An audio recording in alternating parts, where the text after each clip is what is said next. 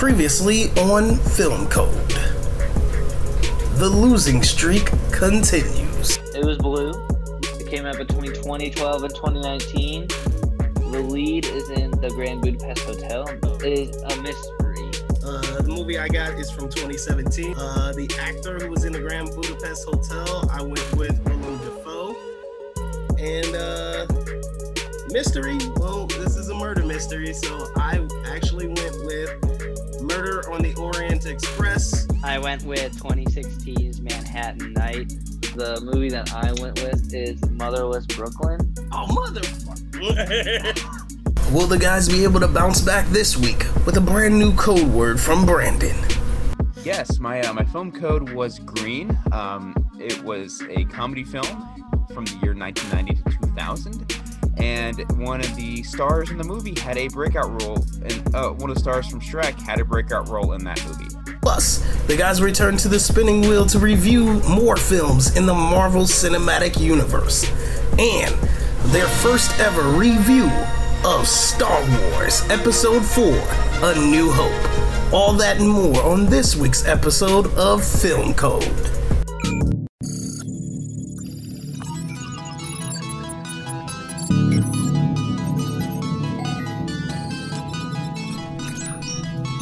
You are now entering Film Code. Start program. Run, Forrest, run! Run, Forrest! Are you not entertained? Are you not entertained? I am your father. What's up, guys? Welcome to Film Code. Thanks for listening to us. Got a great show here for you in Star Wars and MCU. Let's kick it off with my co-host joining me today. First off, he made us late. We're recording about a half hour later than normal because he was in bed. What's up, Phoenix? What's going on, guys? Sorry about the delay. I was actually up late watching Star Wars, so that's part of the reason why I'm late. But happy to be here. Happy to join you guys again. Ready to talk film. Let's do it. We're glad you're with us. Thank you for blessing us with your waking up. Brandon, what's going on, man? Good morning, everybody. It's good to be back. A little bit later, but yeah, it's good to be back. It's good to be able to talk some cinema with you guys again. I put a pretty good film code word out there, so I'm excited to see what they guess later on in the show. And yeah, I'm ready to talk some Star Wars with you guys. So yeah. Last but not least, joining us, special guest host, my good friend, KJ. What's up, man? Thanks for joining us. Hey, how's it going, guys? I appreciate you guys letting me come on and talk some cinema with you. Avid listener to you guys, very entertaining, so hopefully I could add to you guys' show. Well, no doubt you will. I love that you got the Marvel shirt on. Brandon's got the Star Wars shirt on. We came prepared today. I guess I got this for Spider-Man, maybe. Nice. Nonetheless, we're ready to go, guys. My name's Nathan Pig, like I said. Make sure you follow the show on Twitter at FilmCodePod. We do a ton of stuff to try and interact with you guys. We got a lot of questions here today that we'll answer in a little bit, so thank you for that. Without further ado, let's get started talking Star Wars. So we will be talking spoilers. This is only for Star Wars Episode 4, A New Hope, not for that entire trilogy, not for Star Wars in general. We do have a couple people in here who have not seen all of Star Wars, which not saying that is good or bad, just a fact. And yeah, so this is a spoiler talk of Episode 4, A New Hope. And I would be crazy if I didn't let Brandon take this away because this is his bread and butter. Brandon, why don't you start us off? So yeah, Star Wars: A New Hope. As a kid, I didn't enjoy it as much. I thought it was like, man, this is kind of boring. I just want to see the saber fight. And as I grew up, I'm like, okay, this movie is really good.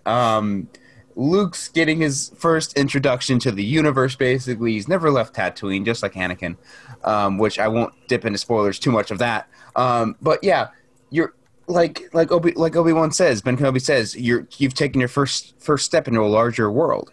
You have two amazing heroes introduced, well, three, but I'm talking about Luke and Leia right here. They're introduced quite well, actually. You have the farm boy Luke, whose hero's journey, who's like basically on the hero's journey path of, okay, I don't want to leave Tatooine. I'm fine here. And then something pulls him right in after Aunt Beru and Uncle Owen die. And then you have Leia, who's introduced really, really well as this undercover spy for the rebellion. And she's like exposed immediately by the menacing Darth Vader, who has one of the best villain intros aside from Thanos. So yeah, but overall this film was fantastic. I can't wait to get more into this. I just wanted to talk about one of my two favorite characters of the trilogy. So yeah. All right, so KJ, you are a first-time watcher of this film, so take it away, my man. What'd you think? Yes, sir. So actually just watched it very, very recently. Watched it kind of late, so a little tired. With it being a little slower pace to me, felt it a little difficult to pay attention to watch. So noticed that, I might have been falling asleep, so maybe let me rewind and make sure I wasn't missing anything. So I had to do that a couple of times. But overall, I think, one of my favorite things about the movie was probably the introduction of two characters that weren't human. And starting out with that, because that is not something that's very common. So R2-D2 and C-3PO, I believe. I'm on my track. Okay, so I was paying a little bit of attention, So I think that is something that was very, very interesting to me, and that intrigued me like off the start. Building that connection with them was very interesting, and I hear that they're there until the end. So I'm kind of interested in seeing how that all plays out in their journey. Yeah, this is a little bit of a fun and unique situation here because we got two of us that are very well versed in Star Wars and the whole franchise, and then the other two of us are still haven't gone along for the ride yet, but are still aware of some of the things that are going on. So that's a fun journey. We'll have to reconvene in sometime in the next few months and see where we're all at. But Phoenix, I'm excited to hear what you think. You were teasing me last night as far as telling me your thoughts, but I'm glad you waited till now. So what do you think? Right. So I had actually seen this a while ago, and when we said we were going to discuss it, I rewatched it again yesterday. I loved it the first time I saw it, but then the second time I was like, I really love this movie. It's just like, it's such, like, if you've never dove into this world like me, it's such a great introduction to this world, you know what I'm saying? And like, for some reason I'm watching it, and I'm watching it on my cell phone on Disney Plus in 2020, and yet I'm like, I could totally feel the excitement of like 1977, like when this movie dropped and why everyone was like, this is the craziest, greatest thing ever. We have to go back to the movie 22 times and see this again. And it played in theaters for like 3 years because they only had like 3 movies at one time back then. So like, I could just totally see how people immersed themselves into this world, into this idea, and just became enamored with it. So like, the first movie does what I think most franchises have trouble doing now, is it really hooks you and makes you go, I got to get more out of this. So I really dug it. Well, I always find it funny when you say you watch things on your phone. So thank you for that nugget. This is obviously must work for you if you keep going back to it. So, yeah. Brandon, you have more thoughts. Yeah. Like KJ said, yeah, they had R2-D2 and C-3PO as the opening characters of the movie, which I thought was fantastic. Because they essentially are, R2 is essentially the MacGuffin of the film. Vader is trying to get R2-D2, the droids, so he can get the Death Star plans back. So them being introduced as a MacGuffin like immediately, it's like, it reminds me of Infinity War, when like you have Thanos in the opening 30 seconds of the film just like reveal the Power Stone almost immediately, and you just know he's after all of these things, which I love that. But yeah, Chewbacca is also a fantastic character. Han Solo, his character arc. I won't dip too much into spoilers, but you will love his character arc throughout this entire trilogy. I gotta ask for Phoenix and KJ, was it a little tough picking up on some of the jargon they use, some of the space jargon, especially since this is a first and second time watch for you guys? Was it like, what are you talking about? Or not really? Not so much for me. You know, like I've always had this philosophy when I'm watching any movie, is that you know, as long as you set it up, I pretty much accept whatever is the starting premise of your story automatically. Like that's just what I do. So like if you tell me, hey, we're a murder mystery, sweet, I'm buckled in for a murder mystery, right? You tell me it's a sci-fi space epic, sweet, I'm buckled in for that. So like I don't like, you know, the only thing that you could do at that point is just not follow through on your premise, and then I'd be like, okay, you know what, I'm out. You know what I'm saying? So like, so for me, you know, all the things, especially on second viewing, I saw a lot more. I got a lot more context from just like the names of the places, and you know, I understood Jedi mind tricking. I caught that. That was cool. So yeah, it was cool for me. Yeah, I think it was also very cool. So I'm one of those people, when I watch movies, I try to find like all the little things and all the little details and figure out what everything means, because more than likely stuff has like a deeper meaning behind like what they're doing or what they're saying. So going through it, especially with one of my friends that already has seen all of the movies, and like me being able to, well, one of the things I thought was cool was like me being able to point characters out and be like, oh, that's Layla, or oh, that's Han Solo, before like they even introduce themselves. But it's like, I've never seen these movies, but they're still like a part of me because it's such a big thing in like our lives and in our childhoods and things like that. So I thought that was like really cool. Like, oh, like I've kind of seen Star Wars. I don't know everything that's happened, but like I know these characters. And then now that I'm actually getting to see them, it's like really, really cool. So yeah. One thing I will say for the both of you, after you guys finish the original trilogy, I highly recommend watching Empire of Dreams. It's a documentary on Disney Plus. It's a complete documentary of how they created the original trilogy, and you just have to see the amount of effort and the amount of like struggles that George Lucas went through making this film. He had to do countless reshoots.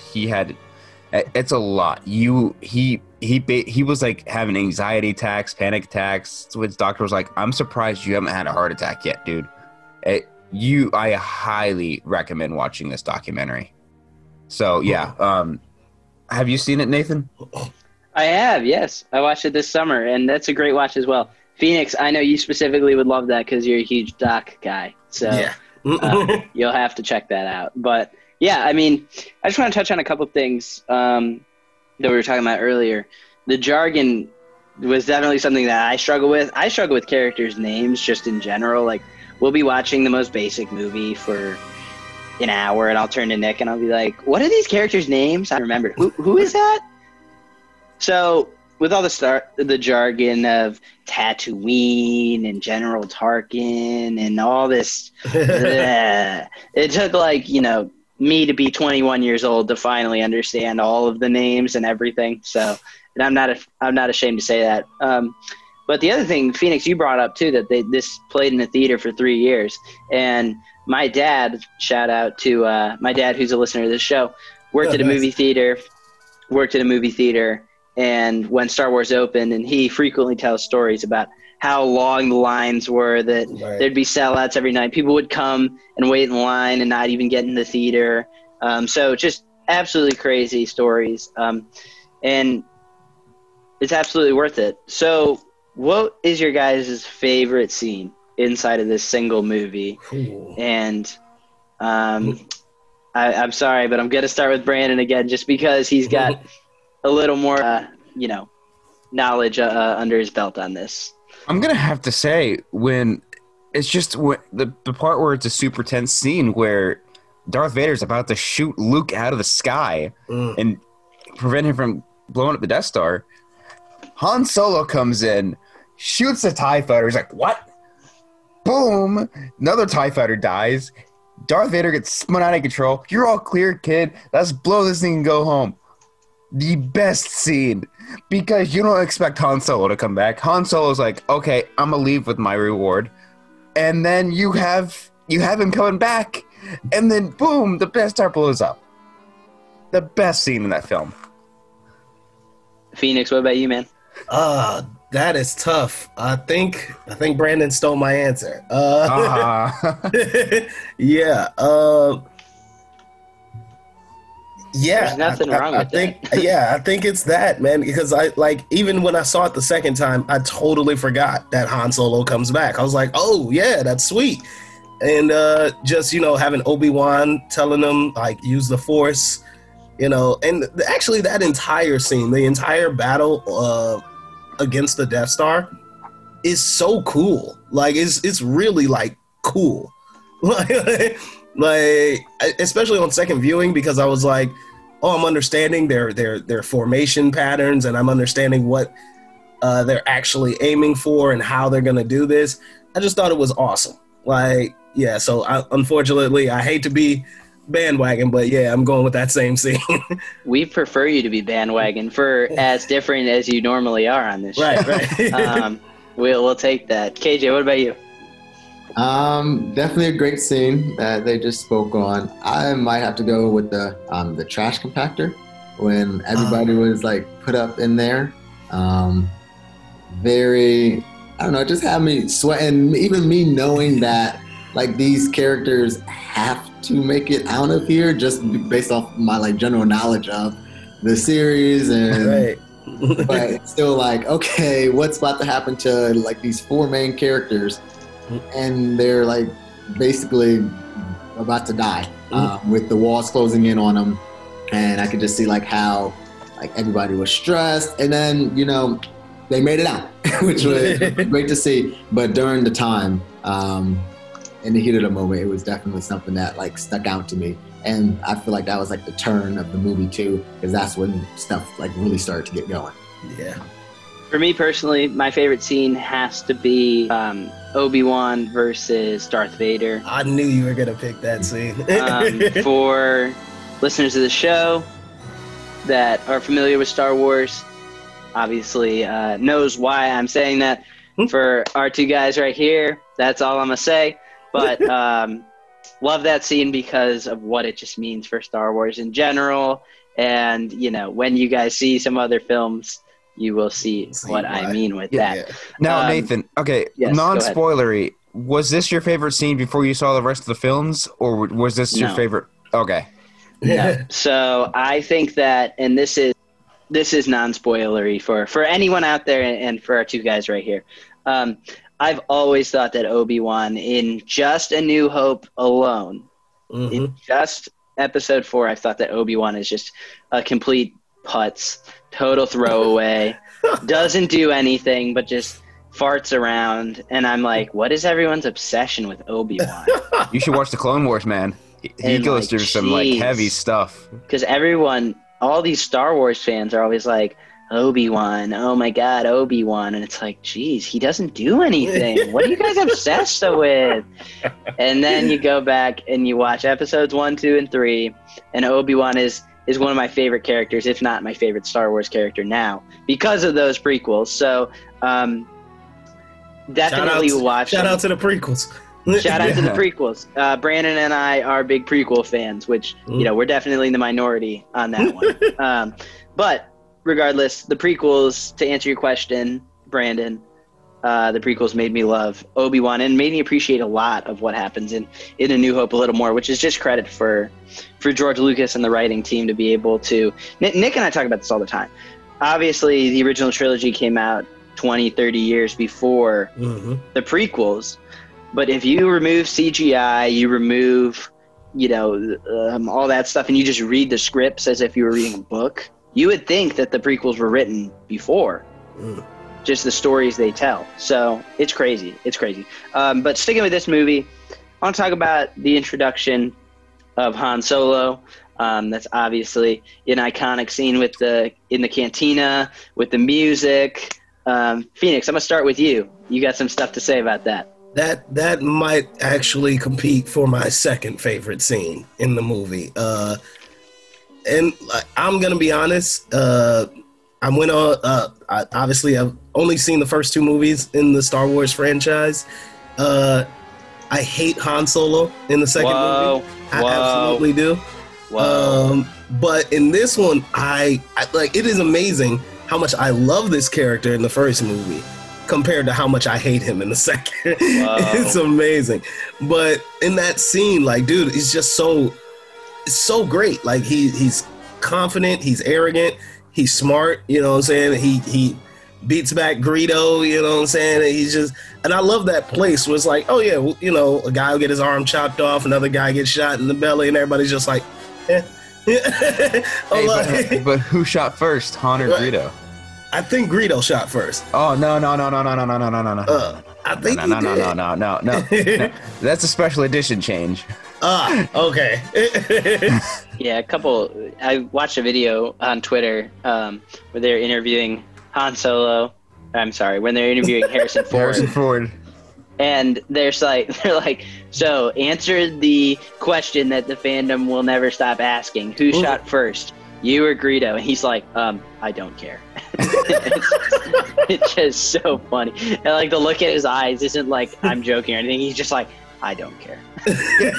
So some context for the special edition though. 1977, the original film, Right. had Han shooting first, and then it cut to the special edition in 1997. They had the special edition change to where Greedo shoots first, and then Han shoots immediately after. People were pissed about that. So in the 2011 Blu-ray, they had him shoot at the same time. And then now, in the Disney Plus version, they added a random line to Greedo, "Makunki." Out of nowhere, I don't know if you guys knew about this, but they added a random line of Greedo saying "Makunki" out of nowhere. Okay. And then they both fire at the same time. It's been through a constant set of changes. That's weird. Yeah. I don't know what George Lucas was thinking. Yeah. So, do you guys think that this movie overall holds up as far as, obviously they have made a lot of changes. There's a YouTube video you can look up to see the changes that they've made through all the additions like Brandon was just talking about. It's like a 20-minute video or something like that, but it's well worth the watch. Obviously that aids it from looking ridiculously old. But at the end of the day, do you think this movie holds up? KJ, we'll start with you. I definitely do believe that it holds up. I can totally see, like 1977, parents were born around that age, so they were able to like get to know Star Wars a little bit and to see like how that movie just does overall.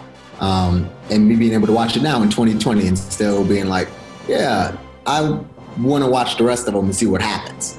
I think that really speaks to what Star Wars has to offer, and especially this movie coming out so long ago, 43 years ago, whatever it may be, and still being able to get viewers like me that's 21 years old, that's never seen Star Wars, heard about Star Wars, heard about other things going on with Star Wars, but I was never like interested in Star Wars. But for them to get me interested in Star Wars from a movie that was shot 43 years ago is very amazing to me. So I do feel like it most definitely holds up to the hype and deserves the respect that it gets.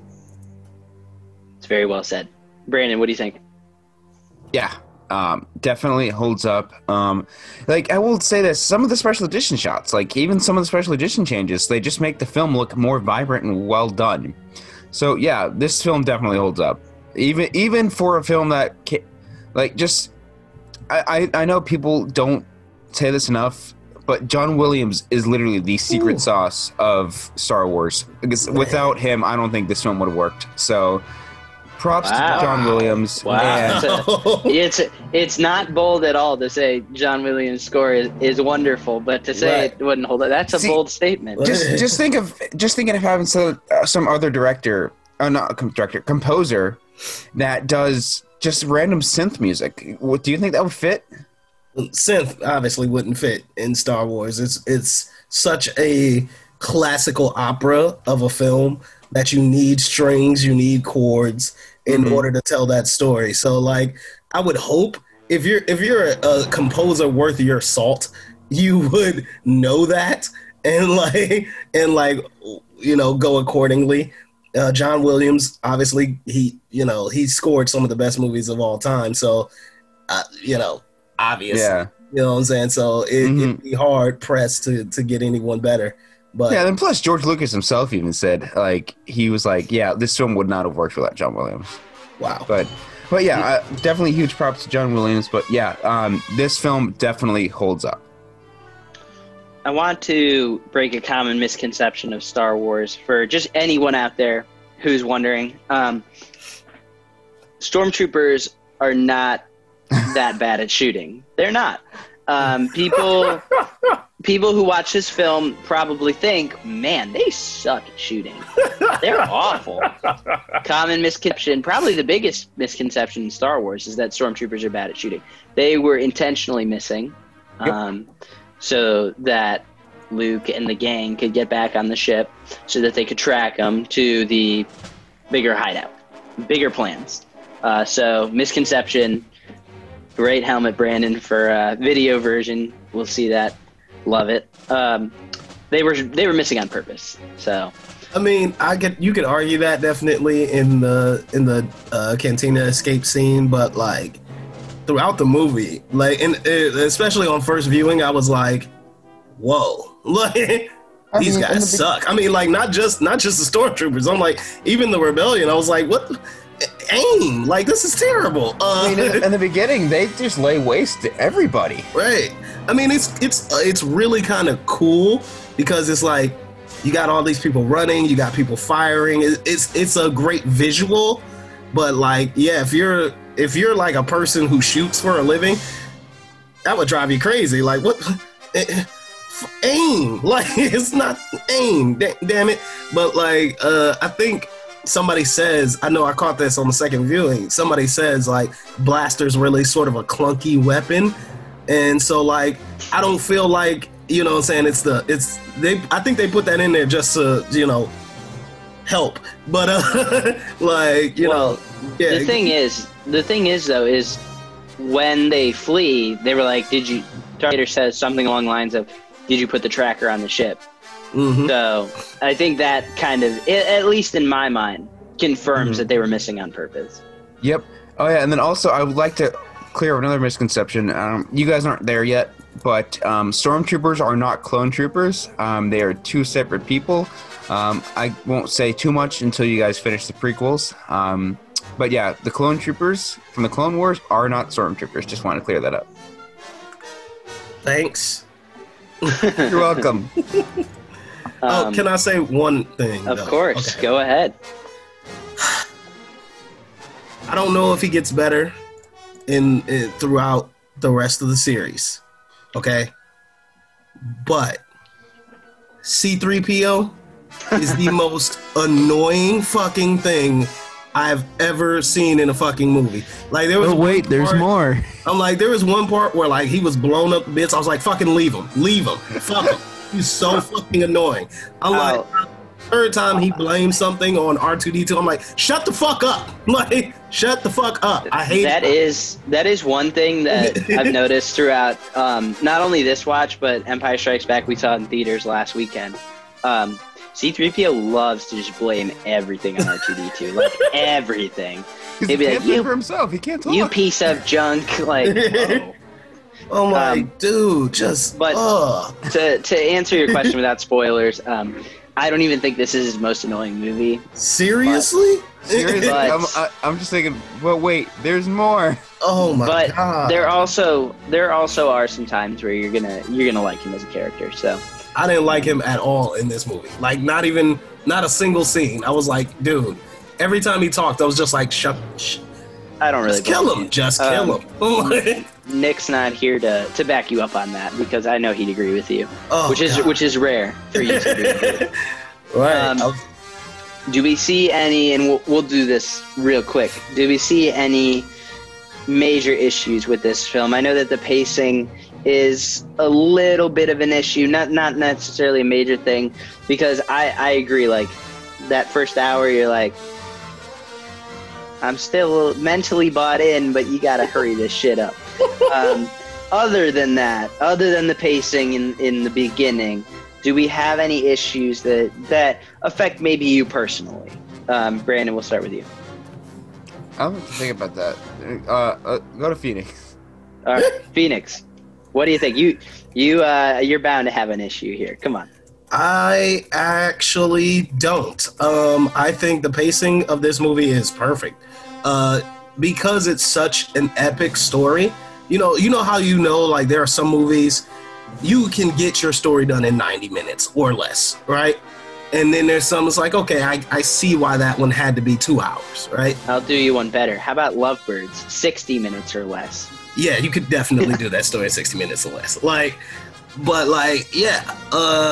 This one, it's an epic. It has to be 2 hours long. Like, to me, Star Wars is like equivalent to Endgame. You know what I'm saying? You don't have to be 3 hours long. I'm sure we'll get to that eventually. But it's one of those stories that needs all of the time it can to just delve into this world, because the world is huge. You know what I'm saying? The world is huge. We're looking at this one isolated story, which is great, but it's a whole world. So 2 hours and 4 minutes, perfect. KJ, what about you? Any other, it doesn't have to be pacing, but any other just kind of general problems you have with the film? So one thing that just, I guess, didn't make any sense to me was like very beginning of the movie when the escape pod escapes and they just let it escape. Like, granted, okay, they said, oh, there's no life forms or whatever, but I'm just thinking like, okay, it's this bloodthirsty Darth Vader, he is who he is. I mean, greatest villain or top 3 greatest villains of all time, whatever it is, whatever you want to call him, like, wouldn't you just blow it up to be sure at least? I mean, something, just something, do something. But they just let it get away, and that's the whole movie. It makes you think they're paying by the laser. I really didn't know like what was going on. I was like, why are they just letting it go? And then I don't know. I mean, that's how the Rebels win. The Rebels win off of that. So they won from the beginning right there by just letting it go. Like, it would have been over. But I guess you have to make a movie, so. It definitely is a little bit of a logic flaw for sure. I don't know if you guys watch Family Guy. KJ, you know I'm a big Family Guy fan. Yeah. They did a episode on each of the original trilogy films. So there's an episode on New Hope, there's an episode on Empire Strikes Back, and an episode on Return of the Jedi, just mocking the hell out of them. And KJ, exactly what you just said, they mocked the hell out of that. The escape pods go in, and Brandon, that's the exact line from the episode. He's like, oh, there's no life forms, just let it go. And the guy's like, are we paying by the laser now? Why would we shoot it? So that's another great one to check out. Maybe don't check those out until you watch all of them, because I don't know if they spoil anything. Even if it's just making fun of episode 4, they still might spoil episode 6. It's Family Guy, everything's on the board. But that's a great I like those episodes. I've seen them all too. But I like the Star Wars, the Family Guy version of Star Wars, but I've never seen Star Wars. So, My goodness. That's a great complaint. Brandon, you got anything else? I'm gonna have to back up KJ on this one. Definitely that. And then also some of the continuity things that happen because of the prequels. Like, there are certain things that I'm like, wait a second, you can't just introduce this and go back on it now. I can't say any more on that. But yeah, just a couple continuity things now. I know A New Hope came out like way before everything else, but because of the prequels, it kind of ruins a couple scenes. Well, I'm looking forward to that. Let's give some final scores. Phoenix, we'll start with you. Okie doke. I am gonna go 4.5 stars on Star Wars: A New Hope, because I think, and it might go down the more of Star Wars that I see, but so far of the 2 movies that I've seen, I love this one. I know a lot of people love Empire Strikes Back. I love this one so much more. I just think it's such a great introduction into this world. If it goes down from here, you know what I'm saying? If they had never made another Star Wars, this would be perfect. So to me, 4.5 stars. I think it's the best of the series. Of course, I don't know what I'm talking about. I've only seen 2 movies, but yeah, for me, definitely, I love A New Hope. Yes. All right, KJ, what about you? Well, if you've only seen 2, I've only seen 1, so I really don't know what I'm talking about here. But I'm going to give it a 4. I'm not set on that. I don't think that it will go down at all. But just based off of the timing of which I watched it late at night, it was really slow. So, sometimes I had to rewind, make sure I wasn't missing anything, falling asleep a little bit. But then I could just see myself liking it more once I watched it a few more times. I mean, just about with any movie, most movies, if I watch it more than once, it's because I want to, and then I'll like it even more. So me watching it a couple times, I believe that I'll like it more, as well as seeing the rest of the series and everything that Star Wars has to offer. So I'm looking forward to seeing that rating go up. Awesome. Brandon. I'm going to have to say 4.5 out of 5. I still think this film holds up very well. It's still, on a filmmaking perspective that came out 43 years ago, I still think it's a very well done film, and I think it's one of the best times of the 70s films of the 70s, best made films of the 70s. You know what I mean? So definitely 4.5 out of 5. I think what really I was saying this earlier. I think what really cemented that was the score, because John Williams is just a legend. So, Brandon, out of all of the Star Wars films, where does this rank for you? All right. Phoenix, when you're editing, just make sure to cut this time out. But let me pull up my list. Sorry.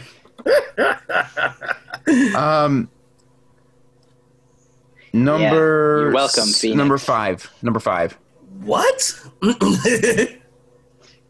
There are 4 movies you have higher than this? You have to watch the rest of the films, dude. So, all right. KJ, you are not alone with that 4-star ranking. It's not me that agrees with you. It's Nick. Nick gives us 4 stars as well. But I'm going to go ahead with Brandon and Phoenix. This is a 4.5 for me. Yes. I just think just how important this film is. I think you always have to weigh that in with some of these older films. You talk about Pulp Fiction, Shawshank Redemption, Star Wars. Of course, these are all great movies on their own, but for me personally, I have to factor in how important they are to culture, to society. And to me, I think on the surface level, it is a 4-star movie, but with just how impactful it has been, just gives it that little half star. When I first watched it last summer of 2019, not for the first time, but first time in a while, I was like, oh, this is 5 stars. There's not really anything wrong with it necessarily. But then I was like, nah.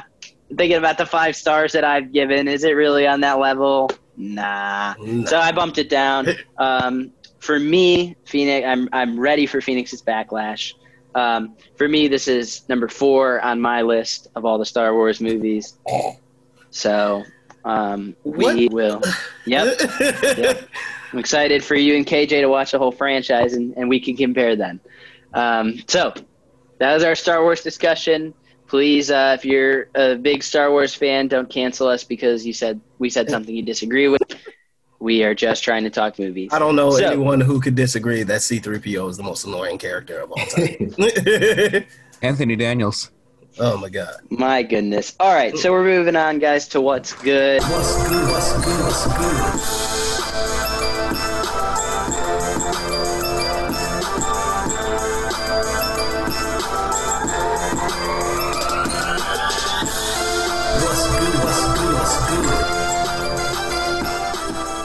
And I haven't really watched anything under the radar, anything like that. So I am not going to go first. I'm starting with Phoenix.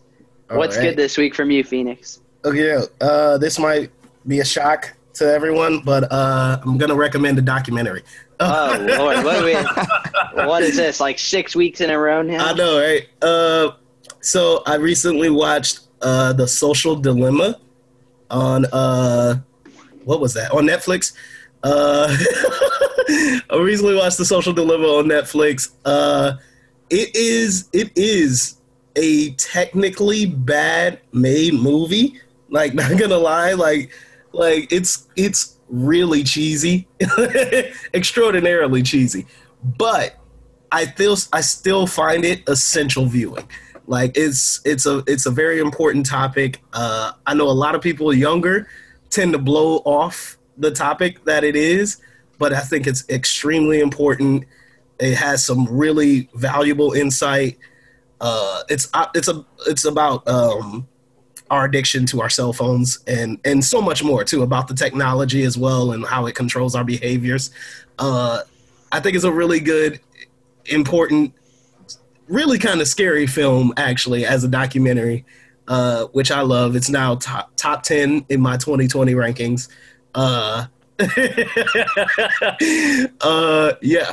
So that's for me, The Social Dilemma. Well, geez, you hit the nail on the head when you talked about cheesiness. Just real quick talking about that because I have seen that as well.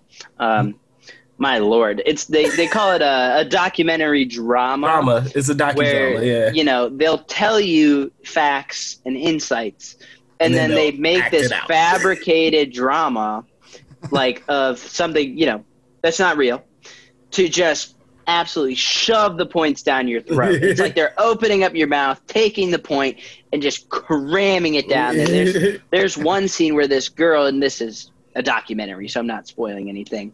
There's this one scene where they're trying to shove it down your throat, and it's the girl, really this like middle school girl, this middle school girl is without her phone for maybe 30 seconds because the mom wants them to spend some time without their phone. She puts this in this like case that locks.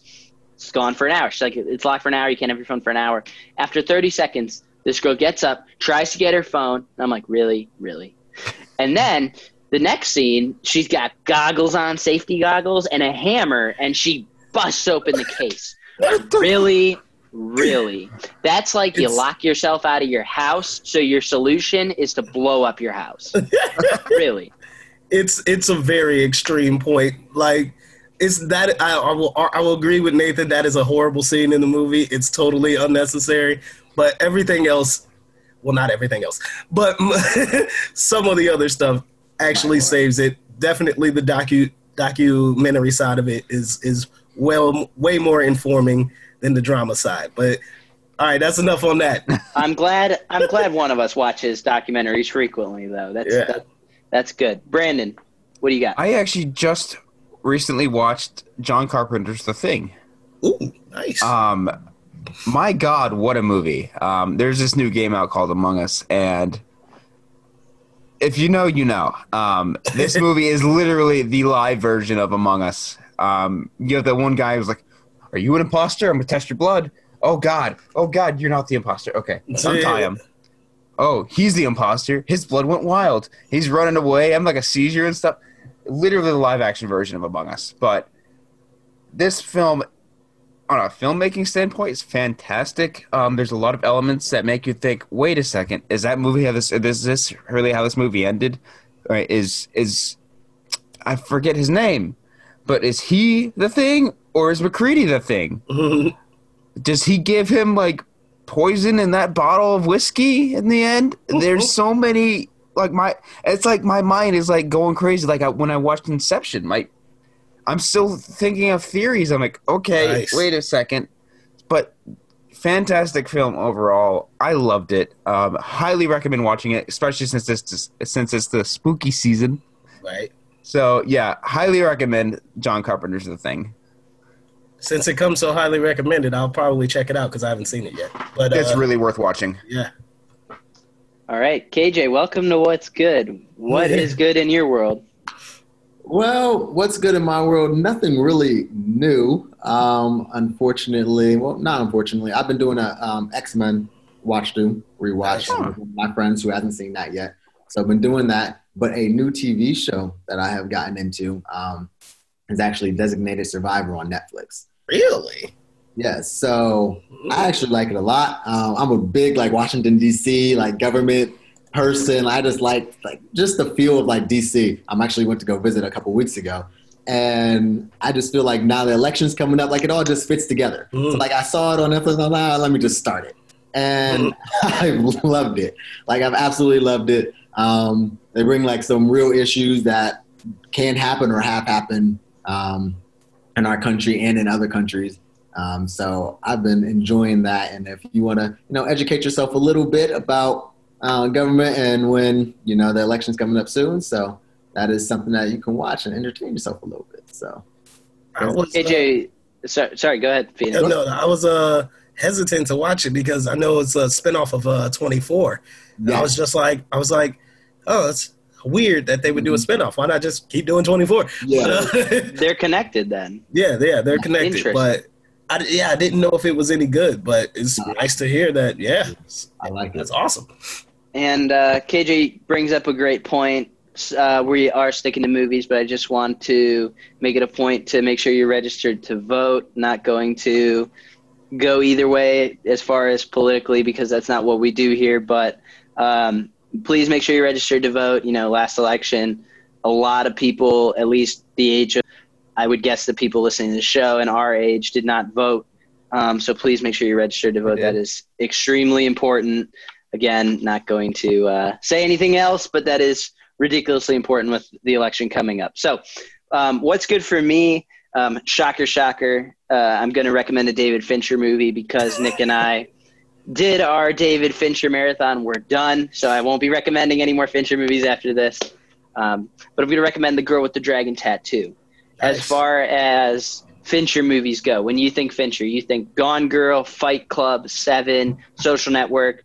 This isn't at the top of his absolutely incredible filmography. And I don't think it's a great film. I think it's a good film. This was a hard watch. This was a very hard watch. Please do not watch this with your parents. Please do not watch this with your significant other. This is a tough watch. Just know that going in. But I still enjoyed it. It's a fun little mystery. There's definitely some very good dramatic scenes, and Fincher is just such an incredible filmmaker overall. So I'm going to recommend The Girl with the Dragon 2, and I promise I'm done recommending Fincher movies now. But whatever director we start next, I'm sure I'll be throwing out their recommendations. So we got The Girl with the Dragon Tattoo, The Social Dilemma, Designated Survivor, and The Thing. Nice. So that's what's good from Film Code. What's good? What's good? What's good?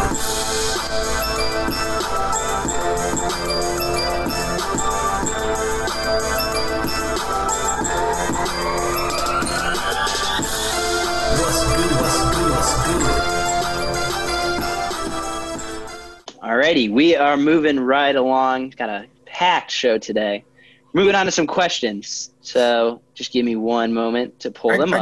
I got them up. You got them. Go ahead, Phoenix. All right. So the first one that we got was from Caesar at Hey, It's Caesar. My friend, yes. Yeah, he has a 3 for the E in Caesar. Thanks for the question, Caesar. He asks us, what is your favorite horror movie before the year 2000? So it is spooky season. So, Brandon, kick us off. What do you think is your favorite horror movie before the year 2000? I want to say after 2000. Yeah, a lot of goes before 2000 too. I'd like to say The Exorcist, but based on nostalgia, I just want to say also John Carpenter's Halloween, 1978. Nice. Definitely John Carpenter's Halloween. I feel like that's like the epitome of a horror film. Like if you think horror and slasher, you instantly think of either Jason Voorhees, Freddy Krueger, or Michael Myers. And I personally think Michael Myers. So John Carpenter's Halloween, just the shot framing and certain things, just you create a man who they call him the boogeyman. And he's unkillable.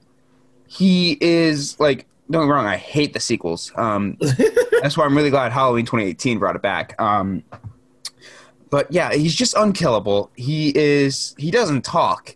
He's just out for blood, and I love it. So, definitely John Carpenter's Halloween. That is coming up on my watch list, and I'm so excited. KJ, what about you? You got a favorite horror movie before the year 2000? I think I'm gonna have to second Brandon on this one.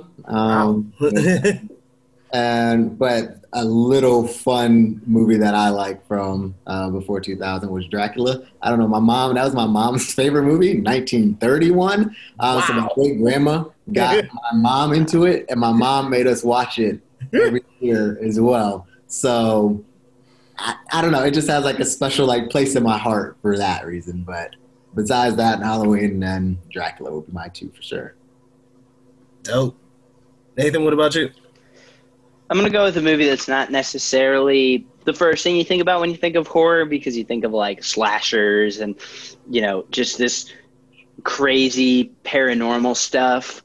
But it says it's a horror movie on Letterboxd because, you know, Letterboxd is never wrong about anything. You know, like Chadwick Boseman being the star of The Five Bloods. But going to go with Silence of the Lambs. Nice. I think that's a good little thriller, good little drama. Sure, there's some horror aspects as well. I think Anthony Hopkins delivers probably one of the best performances I've ever seen. That's just a great little movie. It's a really good one. It's a Best Picture winner, I believe. Yeah, it is. I'm going with a movie that still scars me to this day. And that is the original Candyman. Tony Todd as Candyman is one of the most frightening villains I think I've ever seen in a horror movie. I tried watching this movie again like a few months ago, and it was dark, and I couldn't do it. So, yeah, no. Definitely my favorite, and also probably one of the hardest ones to watch because it just terrifies me as a kid. And no one should ever say Candyman in the mirror 5 times. It's a bad idea. All right. So our next question comes from Alejandra, and she is at Alexa Loves, that's Lovs, on Twitter, and she asks us, should the Oscars still go on this year? Nathan, what do you think? Yes, they should. You know, it is a down year for movies, absolutely. A lot of things are being pushed, but at the end of the day, you have to credit everyone involved with the production of movies. I know we talk all the time about the people in front of the camera that we see on the screen. We talk about the directors, and we'll sometimes talk about the writer, but there are hundreds of people on each movie set. When you get to bigger movies, there's thousands of people on a movie set. These are these people's lives. These are these people's salaries. They deserve it too. You know, I'm obviously a huge sports fan. People say the same thing. Should there even be an MVP this season? Yeah, they're playing the sport. There should be. Of course, I think this Best Picture winner, whatever it may be, Tenet is going to have an is going to have an asterisk next to it. Maybe some people still think it's a weaker year, but at the end of the day, like it should still happen. Absolutely, you can't be putting out these movies. And it just wouldn't be fair. It just wouldn't be fair. What would these 2020 releases do? Would they be pushed to 2021? Would just nothing win? I just don't think that's very fair. I personally think it's going to be tough for an Oscar season this year because of how many films are getting pushed back to 2021. And then also, like, what we've had 10 films in the theater. Onward, Tenet, Invisible Man, Birds of Prey. There's a lot of others, but like these are the main. Sonic, Bad Boys for Life, yeah. But like, they're just like there's not enough films to go off of. Like you'd have to dip into the streaming service stuff. Like I think they'd be forced to. Yeah.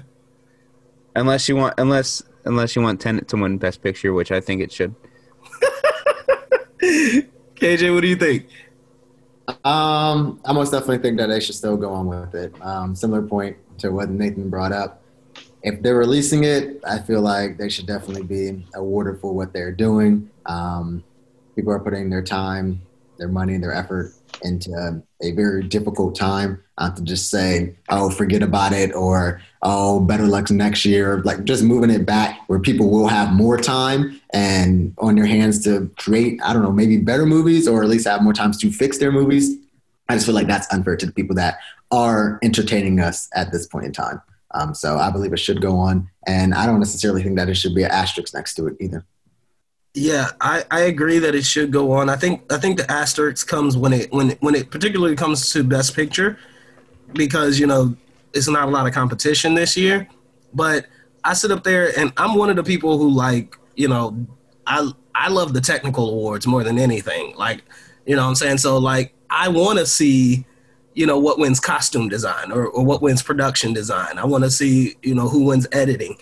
And to me, those matter just as much as Best Picture. So Best Picture might be, you know, a little bit of a downer, but you've also picked the wrong Best Picture winner several other years. So what would it hurt? So, yeah, I think we're all in pretty much agreement. The Oscars should go on. They'll probably be virtual, which will suck, but definitely they should. Thanks, Alejandra, for the question. We have another question from VHUS Podcast. They are at VHUS_podcast on Twitter. Thanks again for the question, guys. And this is a question I do not understand the reference. Maybe you guys will. They ask us, "Where's Rachel?" And I'm not sure if that's a Friends reference or what. Anybody? Who's Rachel? I got a better question. Why is Rachel? So VHUS Podcast, thanks so much for asking us a question. Great podcast. Check them guys out if you have the chance. We also got one more question from Hentai Hero. And they are at Gaggeth, that is GAGGETH on Twitter. And they ask us two questions: most overrated comedy and most underrated comedy. They throw in that their overrated would be Step Brothers and their underrated would be Game Night. So what about you guys? What is an overrated and underrated comedy for you? Definitely Jack and Jill for underrated. I hate you. I hate you so much. No, overrated, I'd have to say Long Shot. I hated that movie so much. Disrespect. Hated. But underrated for me, Sausage Party. I don't see people. I saw a film in theaters. It was freaking hilarious. I don't see a lot of people talking about it nowadays, and it's definitely underrated. I never expected to see food wanting to leave the store, and then they get all excited, and then they just get absolutely murdered when they're getting cooked. It's so funny. KJ, definitely Sausage Party. KJ, my underrated ones will have to be the Bad Boy movies. All of them, honestly. They're all hilarious. And I don't think they get enough credit in that or enough credit in general. Overrated, I'm going to go with them. Step Brothers, I've seen that about 3 times. One of my friends, that's her favorite movie. So, we watched it on her birthday for the past 2 years. And I've seen that movie. I'm so sorry. That's my overrated for sure. So they know what they're talking about. Nathan, what about you, man? Yeah, I'm going to go with a tad different direction, but still stay on the same road as these guys. I think a very overrated movie is another Will Ferrell comedy. Going to go with Anchorman. Watch this for the first time over the summer, and I think all Will Ferrell movies are pretty much the same. He always acts like he's a child inside a man's body, and that might be funny to me once, and then it's run its course. I didn't find Anchorman. I love Steve Carell. I'm a huge Steve Carell fan. Did not find him funny. Well, he was the only reason that movie was funny at all. So Anchorman's overrated, in my opinion. Underrated, I'm going to go with something that frequent listeners of this show know that I love, and that's The Disaster Artist. I think James Franco is just absolutely hilarious in this role, making a movie about how The Room's made. It was just so much fun, so funny. I think it's probably the highest rated comedy film for me personally. I don't know if I phrased that right, but you get the idea. So that's it for me. Now, Nathan, if I could ask you a question. Do you think Will Ferrell is an overrated comedian in general? Yes, absolutely. Okay. We're on the same page. I'm sure he's got the talent, but he needs to stop playing the same character. He needs to stop playing the child inside the man. And I saw Talladega Nights a long time ago. I don't remember it personally, I don't remember it that well, but I remember that is probably going to be my favorite Will Ferrell comedy. That one I can see being like, okay, this is hilarious, but it's the only one. Yeah. But yeah, he's just got to do something else, because I've seen now Step Brothers, The Other Guys, Eurovision, Anchorman. They're all the same. Like, dude, do something else. Elf is funny. I'm sorry, Elf is funny. Yeah. Okay. I will. But Elf and for me personally, maybe Talladega Nights. We'll let that slide. Yeah. what about Blades of Glory? I happen to agree. No. Never seen it. No. Like, I happen to agree. I think Will Ferrell's probably a great actor and decent comedian, but the movies that he's done, like, yikes. They're all awful. I can't stand it. But I am going to go with two movies. These two movies get compared to each other a lot, but for overrated, I'm actually going to go with Superbad. I think this movie gets a lot, like, way too much love. It's okay. It's fine. It's funny, but it's a bit much for where it is. And actually, I'm going to go underrated is Booksmart. I think Booksmart is one of the funniest freaking movies, definitely of 2019. It was a favorite of mine. I don't know why these movies get compared to each other. I guess because they're, high school characters in the new era or whatever. But I just love Booksmart. I think it takes anything from that was done well in Superbad and makes it 10 times better. So for me, overrated is going to be Superbad, and underrated is definitely Booksmart. One of the few times Phoenix and I agree. We both love Booksmart. Yeah. Booksmart's fantastic. So, how do you guys feel about Dinner for Schmucks? Hate that movie with a burning passion. Oh, man. Hate it with a burning passion. Never seen it. Throw it in the flames. It's hilarious. No, it is not. There's no humor in that movie to be found. All right. So thanks, everyone, once again for all of the questions. Shout out Caesar. Hey, it's Caesar on Twitter. Alejandra, Alexa Loves on Twitter. VHUS Podcast, and Hentai Hero at Gaggeth on Twitter. Thanks, guys, so much. We appreciate the questions. And if you guys want to ask us a question, you can. Just find us on Twitter at Film Code Pod. We always ask a question before we record. So just look for our... We always ask you questions before we record. Before we record, so you guys can send us something that we can answer live, and we'll always shout you out. So that's that for our Q&A, and now it's time for our discussion. Let's all go to the lobby. Let's all go to the lobby. Let's all go to the lobby to get ourselves a treat. Delicious things to eat.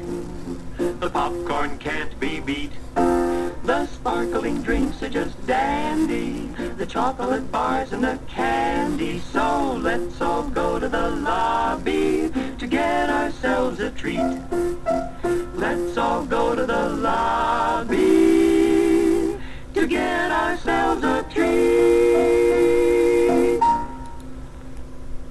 I got you right now. So we're on to the MCU discussion. So I know KJ is ready. This is his bread and butter. So looking forward to it. And we're all obviously MCU fans here. This is a part 2 of a discussion we did long ago. I think it was back in June. Right. So of the MCU Wheel, for those of you that are listening on audio, which is most of you, we want to talk MCU. We've already done an Endgame discussion, but we don't know what of the 23, like how we pick and choose which ones to talk about. Why are we going to pick one movie over the other? So we just have this virtual wheel where we put in all the movies and we let the wheel spin, and it's like roulette, and it tells us what we're going to talk about. So we did either 5 or 6 or so from part 1 back in June. So we took those movies off. That includes Guardians of the Galaxy 2, Spider-Man Far From Home, The Avengers, a couple more. It was all sequels aside from The Avengers. We did all the sequels. The wheel speaks. So We will spin the wheel right now. I will share my screen with you boys, and then we will see what happens. Can you guys see it? Yes. I don't see anything. Nice. Oh wait, hold on. There it is. Alrighty. So let's Wheel decide for you. Let's decide what the wheel thinks. We are just talking here. All right. I'll spin it more next time. I'll spin it more next time. But we are talking Age of Ultron. KJ, start us off, buddy. What do you think? I definitely believe that this movie is underrated. Yes. It's such a fun movie.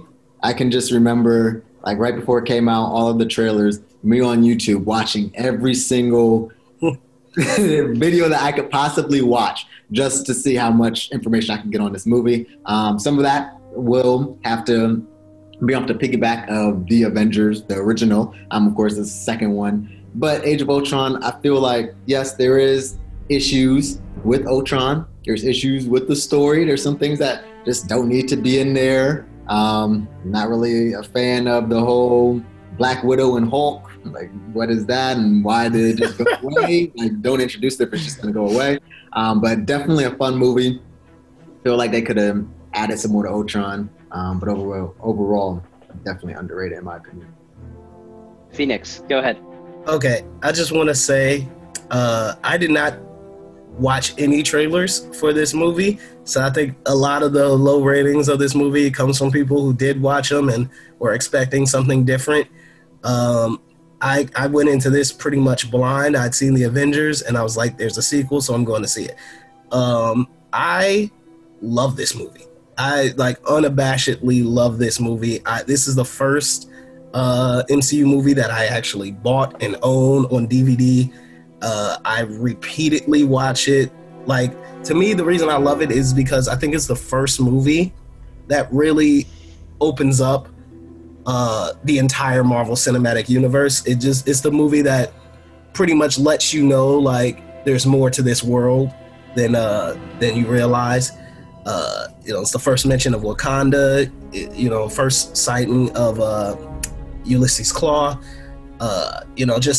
Obviously we get the Maximoff twins coming into this, so like there's a lot of story here. Maybe that throws a lot of things off, and maybe that's what weakens Ultron's character ultimately. But the fight scenes in here are just awesome. I love that last scene where it's like, how can you expect to beat me? Like the old man said, together. And then that callback when it comes to Endgame, I just think, a lot of great things happen in this movie. It shouldn't be easily dismissed. I know as far as the team-up movies go, it is probably the weakest of the team-up movies, but I love it. Love Avengers, Age of Ultron. That's one of my favorite movies. Go ahead, Brandon. Me personally, I think it's the weakest of the Avengers films. There are some great moments in this film, though. However, I love Vision's entrance. He's just confused, but he's instantly he has that pre-knowledge of Jarvis, so he's trying to gather everything in life to understand what's going on. And I also love just a couple comedy bits. Everyone trying to lift Thor's hammer. Yeah. And just a confirmation, in Endgame, was Cap was able to lift Mjolnir, because you see it skirt a little bit in Age of Ultron. I'm like, wait a second, hold on. So yeah, I definitely love. I won't say I love Age of Ultron, but I enjoy it. What's his name? David Spader or James Spader? James Spader. James Spader. I think James Spader gives a really good performance for what he has to work with. He's just an amazing voice actor. He's an amazing actor. Just if you see him in The Office, you don't see Ultron. But if you see him in a show like Blacklist, fantastic. Yeah. So definitely, I haven't gone through and ranked the MCU films yet. There's just too many to rank. But it's about halfway on my list. I think this film was really good. So, yeah. So my point, Brandon. Love The Office. James Spader gets a little blackball for his performance in The Office, but overall, still a wonderful voice talent. Probably one of the first choices I would have if I was casting something and I needed this very menacing, scary voice. He'd probably be at the top of my list. So he does a good job, but there's definitely some... You feel like they're looking past Endgame to what they're going to do later instead of just working right now. And I think building towards the future is great. That builds a cohesive universe and a more cohesive world. But at the same time, it's almost like it's a common, to use another sports reference, you know, if you're playing a bad team one week and the next week you're playing the reigning champions, people always say, oh, well, they were looking ahead a week and they didn't focus on who's in front. I feel like that's what kind of happened with this movie. I feel like they were looking at Thor Ragnarok. They were looking at Infinity War. And they were like, okay, we need to set things up for those movies, even though they don't really make sense right here. I feel like they were ahead a little too much. You know, you got the stuff with Heimdall losing his eyes and Thor needing to go to the, like, electric cave. And then they go chill at Hawkeye's for a half hour. And then, you know, Nick Fury's just hanging out in the barn. I said a half hour. There you go, hanging out in the barn. And, you know, you got, I don't know, there's a lot of continuity issues overall. But I think as a film, I really enjoy it too, to go along with what KJ said. I think it's overhated a little bit because people expect it to be on this just absolute pedestal. And it's not, but it's still a good film. I think it ranks just outside of my top 10 for overall MCU films. Alrighty. Yeah. I want to hold on real quick. I'm just spinning it to argue. You go ahead. Yeah, I just want to argue because I love that movie so much. That the scene at Hawkeye's house is actually, I would argue, one of the best scenes in the movie, is because it humanizes so many of those characters. And you know, I know you complained about Black Widow and Hulk's relationship, but like, it does get further developed even as the story comes along, and you know, I just love it. I'm sorry, I love that movie. You're good. Okay, so span the wheel while Phoenix was defending Case, and we landed on Spider-Man: Homecoming. Yes. We don't have to rush or anything, but let's try to talk a little bit less for everyone here. So KJ, Spider-Man: Homecoming, kick us off. Definitely a good movie. Spider-Man's has been my favorite character. Captain America kind of took over recently, but Spider-Man's still at the top.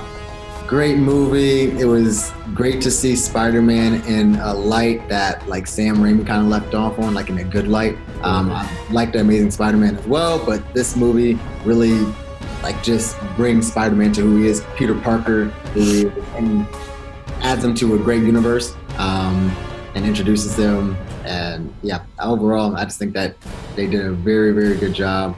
Also not going back to the origin, which we did not even see.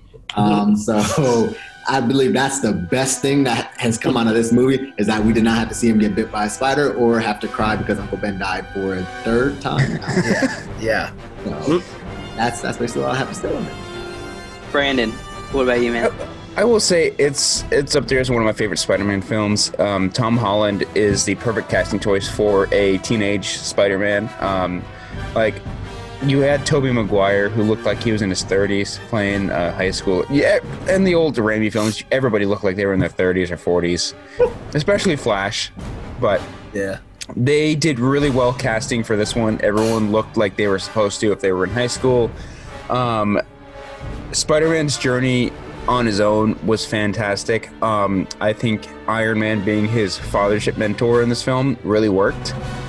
Taking away his suit really, really did help, because when he had to fight the Vulture with just his like homemade suit, and he got like the debris dropped on, he's like, okay, hold on a second, I'm actually in trouble. He's not big and mighty anymore. He's like crying for help, like any teenager would do that. And then he realized, wait, I'm something without the suit, and he's able to power out of it, which is one of my favorite Spider-Man scenes ever. So definitely Spider-Man: Homecoming is one of my favorite Spider-Man films. Highly recommend it. Michael Keaton as the villain is just fantastic. So he's like, even that reveal, I didn't see that coming. I remember being in the theater, my theater just going, oh, when the door opened, I'm like, Wait. So yeah, definitely Spider-Man Homecoming is just fantastic. So Phoenix. Yeah, I have to second all of that. Spider-Man Homecoming is like, I know a few weeks ago we actually reviewed Into the Spider-Verse, and a lot of people have Into the Spider-Verse as the best Spider-Man movie ever made. To me, it's probably the third best. Spider-Man 2 still is tops, and I put Homecoming over Into the Spider-Verse as well. I just think, like everything Brandon just said, like that scene where he has to, when he loses his suit and he has to, just dig deep within himself, an excellent scene. It's such an excellent scene. And Michael Keaton as the Vulture. And that his motivation isn't, world domination or anything like that. It's like, this is a guy who lost his job. You know what I'm saying? This is a guy who's like, like, look, I got to feed my family. I got to do what I got to do. And it's a moral, I think what I love about it is it's such a moral gray area for Spider-Man to be like, this is wrong, but I get it, and I still have to do the right thing. And I just think that having that character go through that moment, go through that sort of struggle is so indicative of the comics and of the character. Even like the original cartoon, you see he's faced with like such moral questions, and that he still has to do the right thing. And I think just the perfect characterization in this movie for that character is done so well. So that's why for me it's still top two. Yeah, Homecoming's great. Well, I wanted to touch on something that you just said, Phoenix, as far as Michael Keaton's Vulture. He's not out trying to blow up the world. He's not out trying to kill Spider-Man, because he actually lets Spider-Man walk. He doesn't want to hurt anyone. He just wants to make money for his family because he feels like he was cheated by the system.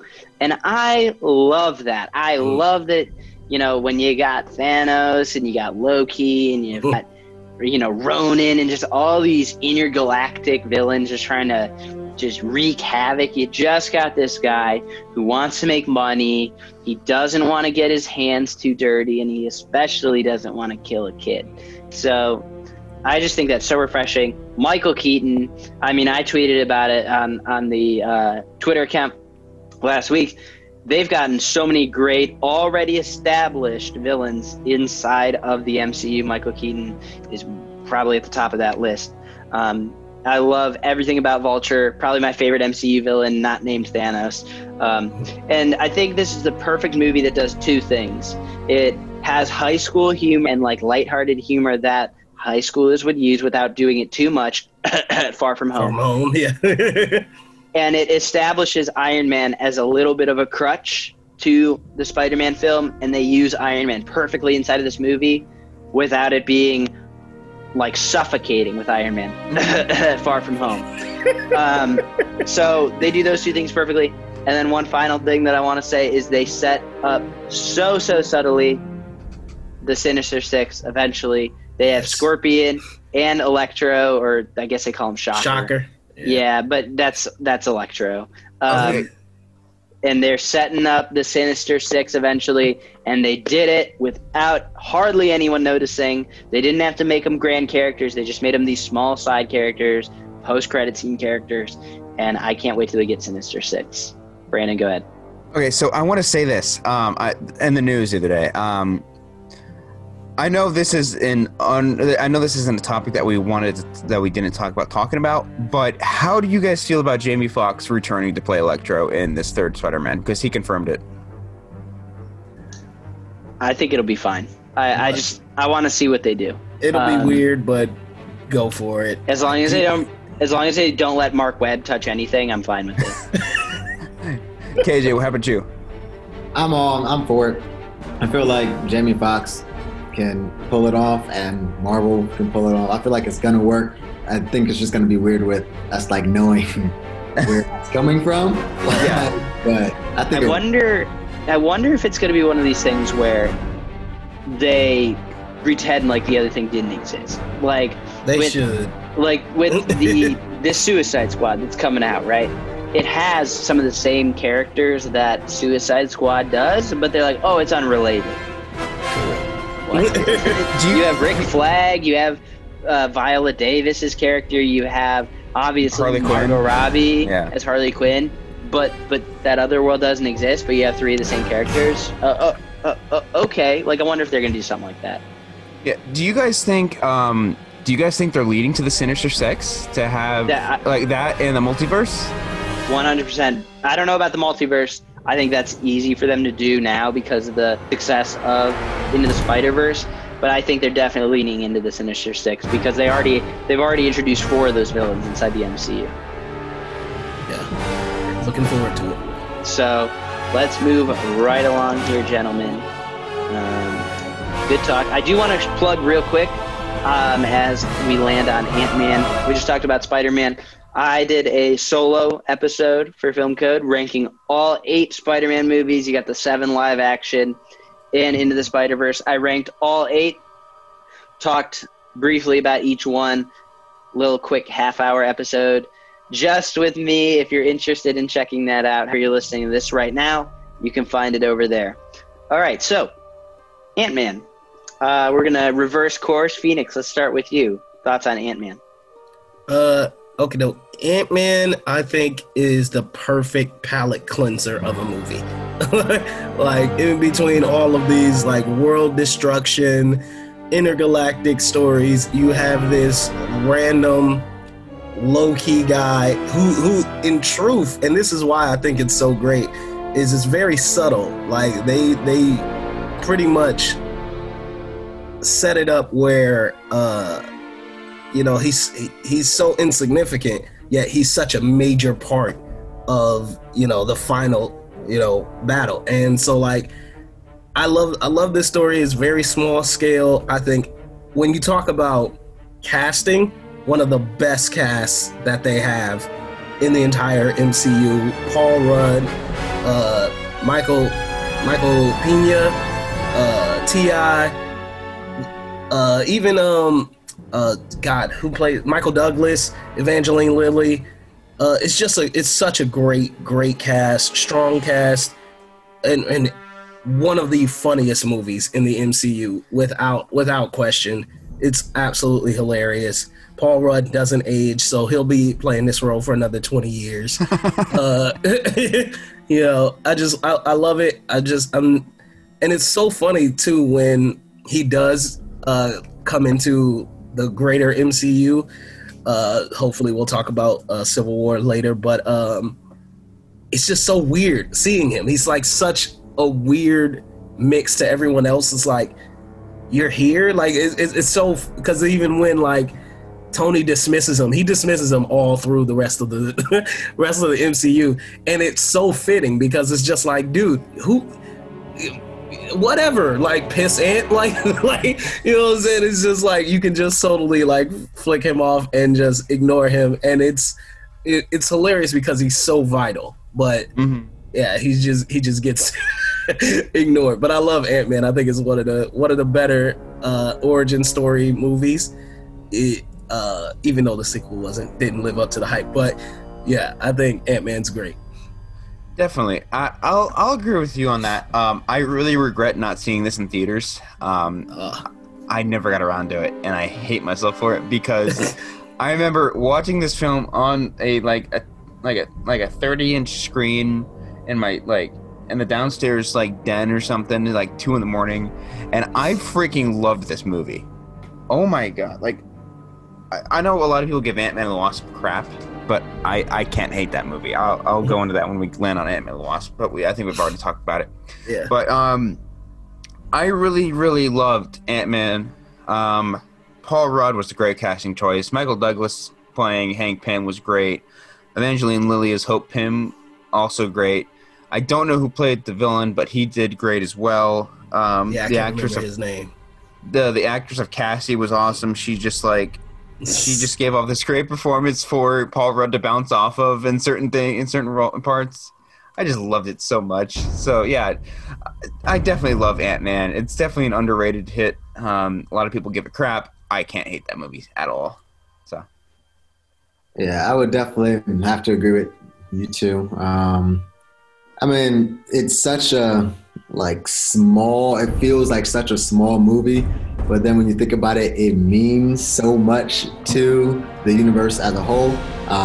Like you said, the part that Ant-Man plays in the final battle, the final movie, it's just so crazy, and you wouldn't even notice or think that he would be based off of just the first movie, and also how all of the other characters like treat him, like how you talk about Iron Man's like, okay, like whatever, Ant-Man, blah blah blah, and he's not everybody, or I really don't think anybody's like favorite superhero for the most part. Like I've never heard somebody say Ant-Man's my favorite, but he does bring like that humor aspect, comic relief, and he also means an incredible like deal to the whole universe, which I just think that this was perfectly placed in the MCU in between two huge films. It gives us the chance to relax for once, because there's a lot of times when we can't relax, and this was one like, okay, introduction to a new character, let's relax a little bit and let's give him this time to shine. So definitely great.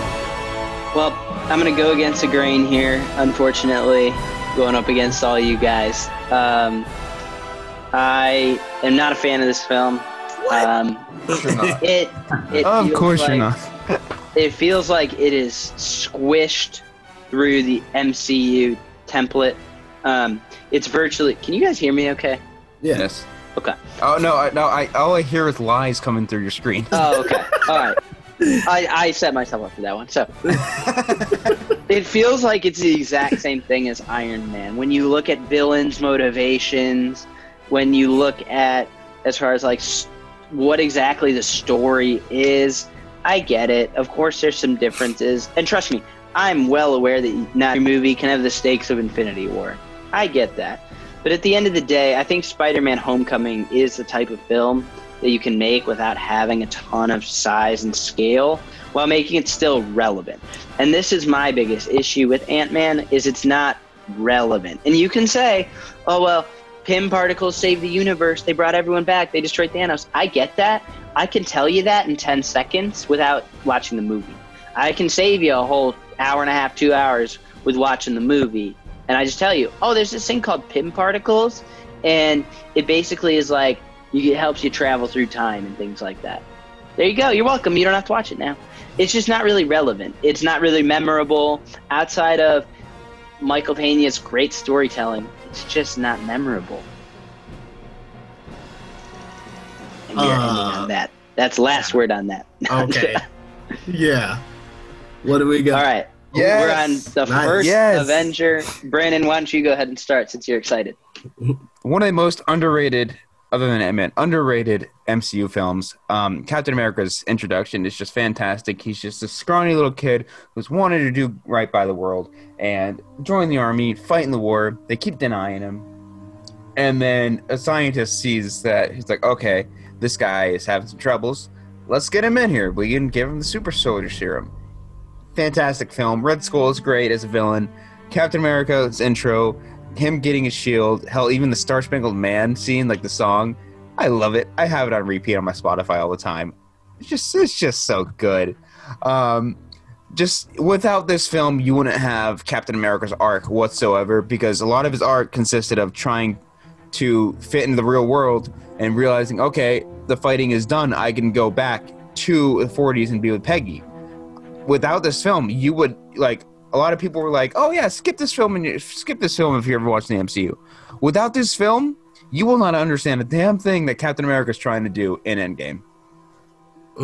So definitely one of my, it's not on my top 10 even, but I just love this film so much. It's so good. So yeah. We're going to throw it over to our MCU expert now. KJ, go ahead. I wouldn't say that. You guys are the experts. But this movie definitely, I remember that this was the first movie that I saw in the theater in the MCU. This was probably like my introduction to the MCU. Of course, I went back and watched Iron Man. But I don't know, this one just has like a special place in my heart. Probably wouldn't break my top 10 either. But as like the first movie of a trilogy goes, I mean, it's definitely better than Thor. It's right after Iron Man for me. I don't think that Iron Man is really all that good, of course, like the impact that it has had, but Captain America, the first Avenger right here, I feel like it just means so much to the character. It just doesn't feel like any other movie in the MCU as well.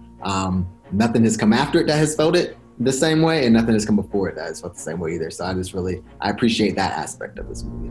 Oh my goodness. Phoenix's hot takes are already rubbing off on KJ here in this Zoom call. Phoenix is somehow brainwashing KJ now.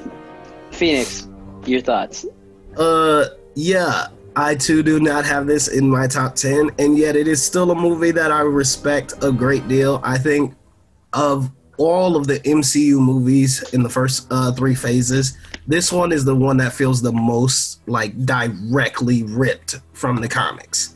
And I think when you're talking about Captain America, first of all, I know we have another series where we talk best casting decisions.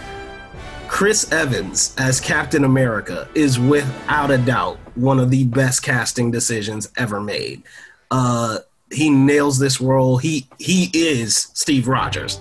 Like, you know, in the same way Harrison Ford is Han Solo and Indiana Jones, Chris Evans is Captain America. So for me, like, it's such a comic book movie, and I mean that in the best sense. Like, it's so literally ripped from the pages. I'm talking tone, I'm talking color. It like, you know, it's just that kind of movie. It's more of a, I was gonna say thriller, but not really. It's more like I guess you could argue like a war movie, which is perfect for Cap. It just works. I think it just works. And then you have a war movie that's also a superhero movie. I think it's great. I wish Tommy Lee Jones was more involved in Cap's story throughout the rest of this movie, throughout the rest of Cap's story, because I think he's a great character. You know, when he's like, you know, look at him, he's making me cry. You stick a needle in him, it'll go right through. You know, he's such a great character. But I love everything about this movie. Again, it wouldn't crack my top 10. There are just so many great movies inside the MCU, but this one deserves a lot of respect. I think it sets up Captain America really well. Mm-hmm. You know, my favorite line from the funniest line from that towards the end from Tommy Lee Jones's character is after Cap and Peggy kiss, and then he looks over. I'm not kissing you. Well, for me, let me make this perfectly clear. There's a movie that I'm a little bit sick of because I've seen this probably 5 or 6 times in the last 3 years. Like KJ said for Step Brothers, this is a movie you're just a little washed out on and you don't want to see for a while. That's me. I don't think this is a bad movie by any means, but if one of you asked me to watch this right now, I'd probably throw up. So I'm just a little worn out. But at the end of the day, I still think it's a great origin story. I still think it's a very enjoyable film. I do think it's one of the MCU's weaker ones because there are some very strong flaws inside of it. I guess very weak parts. I don't know. Especially, I can never get past the fact that you have this super serum that you want to use to help build a super soldier to fight in the war. And yes, there were some hesitations on making Steve Rogers the super soldier, but at the end of the day, that's what they decided to do. Okay, we all are in agreement that they needed to make a super soldier for the war. So then they make a super soldier, and instead of having him fight in the war, they have him doing shows and plays and musicals. I'm sorry, there's no one that can convince me that that's not a huge writing issue, and it was like solely put in there for Cap's character and needing to prove himself and needing to prove everyone once again. But like that makes zero sense to me that you'd make this super serum and then have your super soldier just do musicals. That makes zero sense to me. And it looks like I've stumped you guys as well. That's why Joe Johnston only did one movie. So right. So That's something that will always hold the movie back for me. It completely contradicts everything they talk about in the first half of the movie, and I'm sorry, it holds it back. But still, once again, Nathan is wrong. But okay. Says the guy that doesn't like 3 billboards. What are you doing? One more? Yeah. We'll do 2 more. 2 more. Right. This is second to last one, and it is Black Panther. Yes. I'm going to start this off real quick just because I won't talk for very long.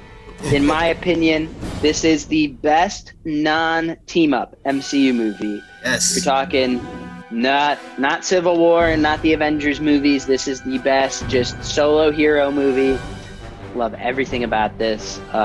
When you talk about just the cast they got, of course Chadwick Boseman, of course Michael B. Jordan, but Daniel Kaluuya, Lupita Nyong'o,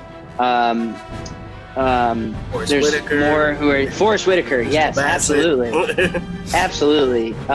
Just for supporting characters, they got these huge names. We can sit here forever and praise Michael B. Jordan because he's just such an incredible talent, and praise, of course, the late Chadwick Boseman. But the supporting characters they got for this movie is insane, and I didn't really realize that until we rewatched it recently. I was like, holy hell, they got so many big names for this movie. It's crazy. I love everything about this movie. Again, this is a movie that people all of a sudden, they loved it when they came out. Yes, nominated for Best Picture. Yes, it's incredible. And then in the last year, it's become popular to hate this movie for absolutely no reason, like The Greatest Showman. I don't know what people are doing because this is a fantastic movie. Yeah, that's my thoughts. Phoenix, take it away. Okay. I love this movie. Black Panther, like Nathan just said, aside from the team up movies, is without question the best solo hero movie. I think we talked earlier about the technical things on Oscar's side. One of the things I love about this movie is the technical things. It gets a lot of crap because that third act has a lot of CGI in it and it looks really, really bad. Can't argue with that. I think you're 100% right. If that's your complaint, that last third act is weird. It's clunky. It's messy. Totally agree. But before then, the costumes, the cinematography, the production design, it is immaculate. It is so freaking good. And then you have this rich story. I've said this before. If this wasn't a superhero movie, it would still, I think it would have had more leeway to become, to win Best Picture. Because you have this story about a king and a kingdom that had never been conquered, that had never been colonized. But you have this lost son of that kingdom who was left in another area where there's brutality and racism and all of this institutional thing bias against him. And he grows up in that system and he's bitter and he hates it, especially because the kingdom killed his father and he has so much revenge for it and hatred towards it. And all he wants is to get back. Not even I feel like ruling wasn't really his goal. It was just so much hatred that he had for this kingdom that had abandoned him. He wanted to ruin it, even if it meant, just wiping everybody else out or enslaving everyone else in other countries. He had that much hatred towards it. That, I feel, is such a strong story. You have an incredible cast. And then it's also a superhero movie. You throw that into it and it's like, this is great. I love the fight scene in the casino. Probably one of my favorite scenes in the entire movie. Such a great film. I love this movie. All right, somebody else go. KJ, go ahead. Yes, so basically agree with everything that you guys had to say. Are we considering Winter Soldier a non-solo movie, or is that still? I would consider that a non-team-up movie. Okay, well, this will be number 2 then for me. But just based off of, in some ways I look at Black Panther and Thor in a very similar light, in the sense of introducing a new world. Granted, Wakanda's on Earth, but like something that we haven't seen before. Costumes, characters, personalities that we just haven't seen. So they bring that to the table. And then the thing that Black Panther does is also add this very rich and good story, these characters with history and feelings that all go into, their motivations, and that all just goes right into their actions and how they think and what they do. So I think that with that being just like purely on a movie standpoint, that is great. And then also just the cultural impact that it had for a lot of people that are like me and like Phoenix. Like, this is the first time that we've seen somebody that looks like us in this setting. It's our chance to like be a hero, somebody that we can connect with. Like, oh, Africa, there's a superhero here in Africa. Like, this is cool. This is crazy. Like, something that we've just never seen before. And it really is bringing a lot more people to the MCU, or at least closer ties to the MCU, because they feel like they see somebody like themselves. So I 100% love this movie. And it's just going to go down in history as one of the best ones ever. I'll agree. It's one of my favorite MCU films. Like, it's not up there as one of the, it's one of the best MCU films. Let me reword that. I love the film to death. I still don't know where to rank it though. It's just that good of a film. Chadwick Boseman as the Black Panther, rest in peace. It's just fantastic. I know might be too soon to still talk about this. Do not recast. Disney, please do not recast. But it's just hard to form the words, you know? It's just a beautiful film. Like, Michael B. Jordan just gives a great performance as well.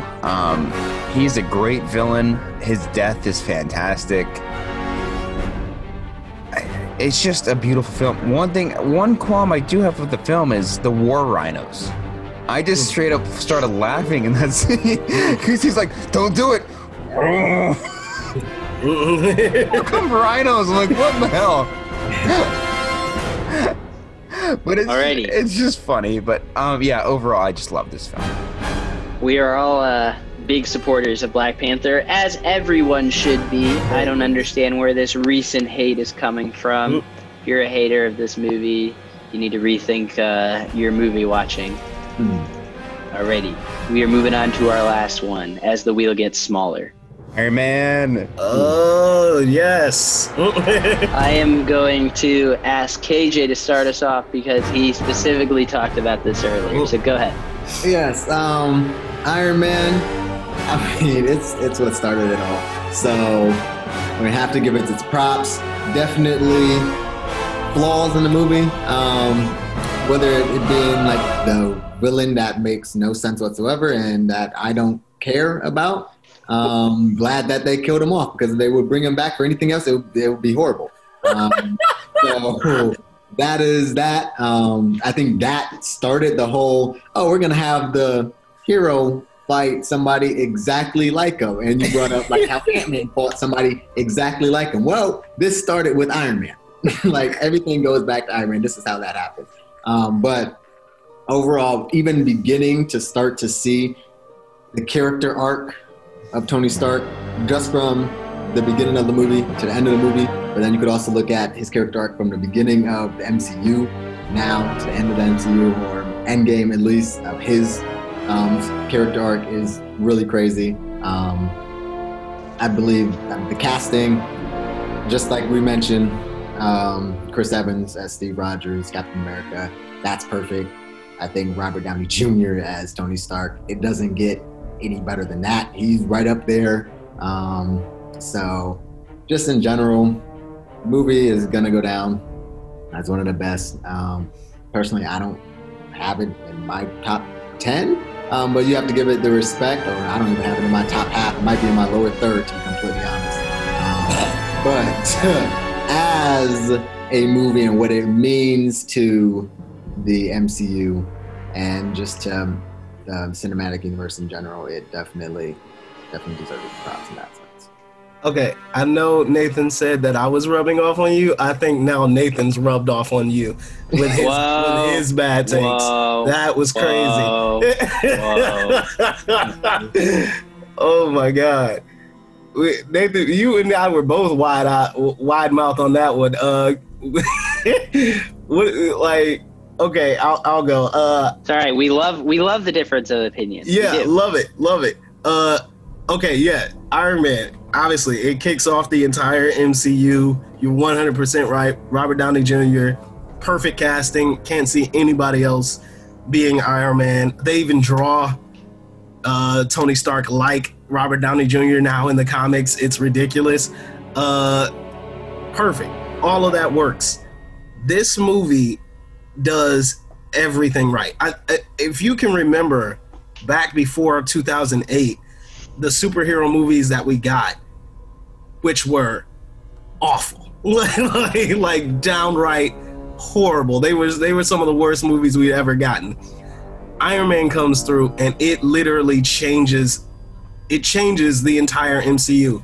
Like, it changes the entire landscape of comic book films, because here we have this unique story, this unique individual and he's not a god. He doesn't come from another planet.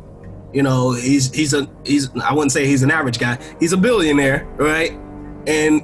But he's a genius, and he builds his own suit of armor to fight injustice. That I think what I love about it is that he was a weapons manufacturer. He's creating weapons, and then once he became a victim of those weapons, then he decided to change course. And it's just one of those things where it's like, it's such a societal thing where it's like, oh, it's a problem, but until it affects me, it's not a problem at all. So, like, I think his arc is so believable and so real and so unique. It's such a perfect, it's such a great way to kick off. And it lets you know that we're in a completely different era now when it comes to superhero stories.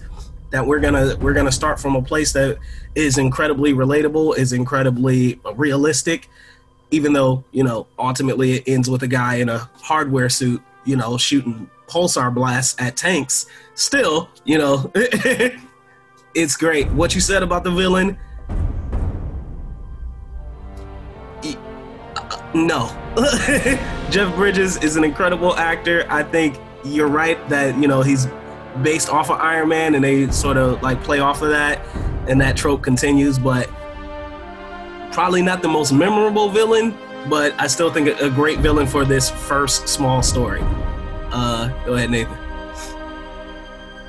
I'm actually going to say go ahead, Brandon. Oh, yeah, go ahead, Brandon. I love this film. See, if you were to watch this film in 2008, okay, let's just say, if you were to watch this film in 2008 and you showed someone from 2008 Endgame, you would be like, where the hell did this story come from? But goddamn, they do it. So, I absolutely love this film. It's a great introduction for the MCU. Robert Downey Jr. was the only casting choice for Iron Man. I love his suit design. Props to Jon Favreau for putting the effort into actually wanting to get a good suit design for him. I just absolutely love this film. Jeff Bridges played a great role. Absolutely. I love his Tony Stark was able to build this in a cave with a box of scraps line, because he just screams it at the guy. Mm-hmm. And I don't know how this guy came back too far from home, but they also made that happen. But yeah, overall, I just love Iron Man 1. Fantastic film. So yeah. Yeah, I agree. I think Iron Man is number 6 for me overall, which KJ disagrees with, which is I would have it at the midpoint. Okay, like okay. 11, maybe 10. I think this is a great film. I think this is probably, this along with Black Panther, would be the two films that if you were to just pluck out of the MCU and have it be on their own, just standalone film, would do the best and make the most sense. Everything about this I think is fantastic. I think I gave it 4.5 stars. It definitely is a little slow in the beginning, but I think just everything from a filmmaking perspective, from a story perspective, is wonderful. You know, I think that, like, I always love stories where the friend becomes the villain. I just think that's such a unique and cool thing, and I think it's handled really well by, of course, a great actor with Jeff Bridges, and of course the one that started it all. I love the original Iron Man, and I think it's great. Too bad that they couldn't capture some of that magic and bring it into the sequels, because those blow. But yes, I'm talking to you, Iron Man 3. Even though you have a bunch of supporters, you still blow. So yes, love the original Iron Man, and I guess we don't even have to do the wheel next time because we only have like 6 movies to talk about anyway. But regardless, that was our MCU discussion. That was fun, boys. Thank you. Yeah.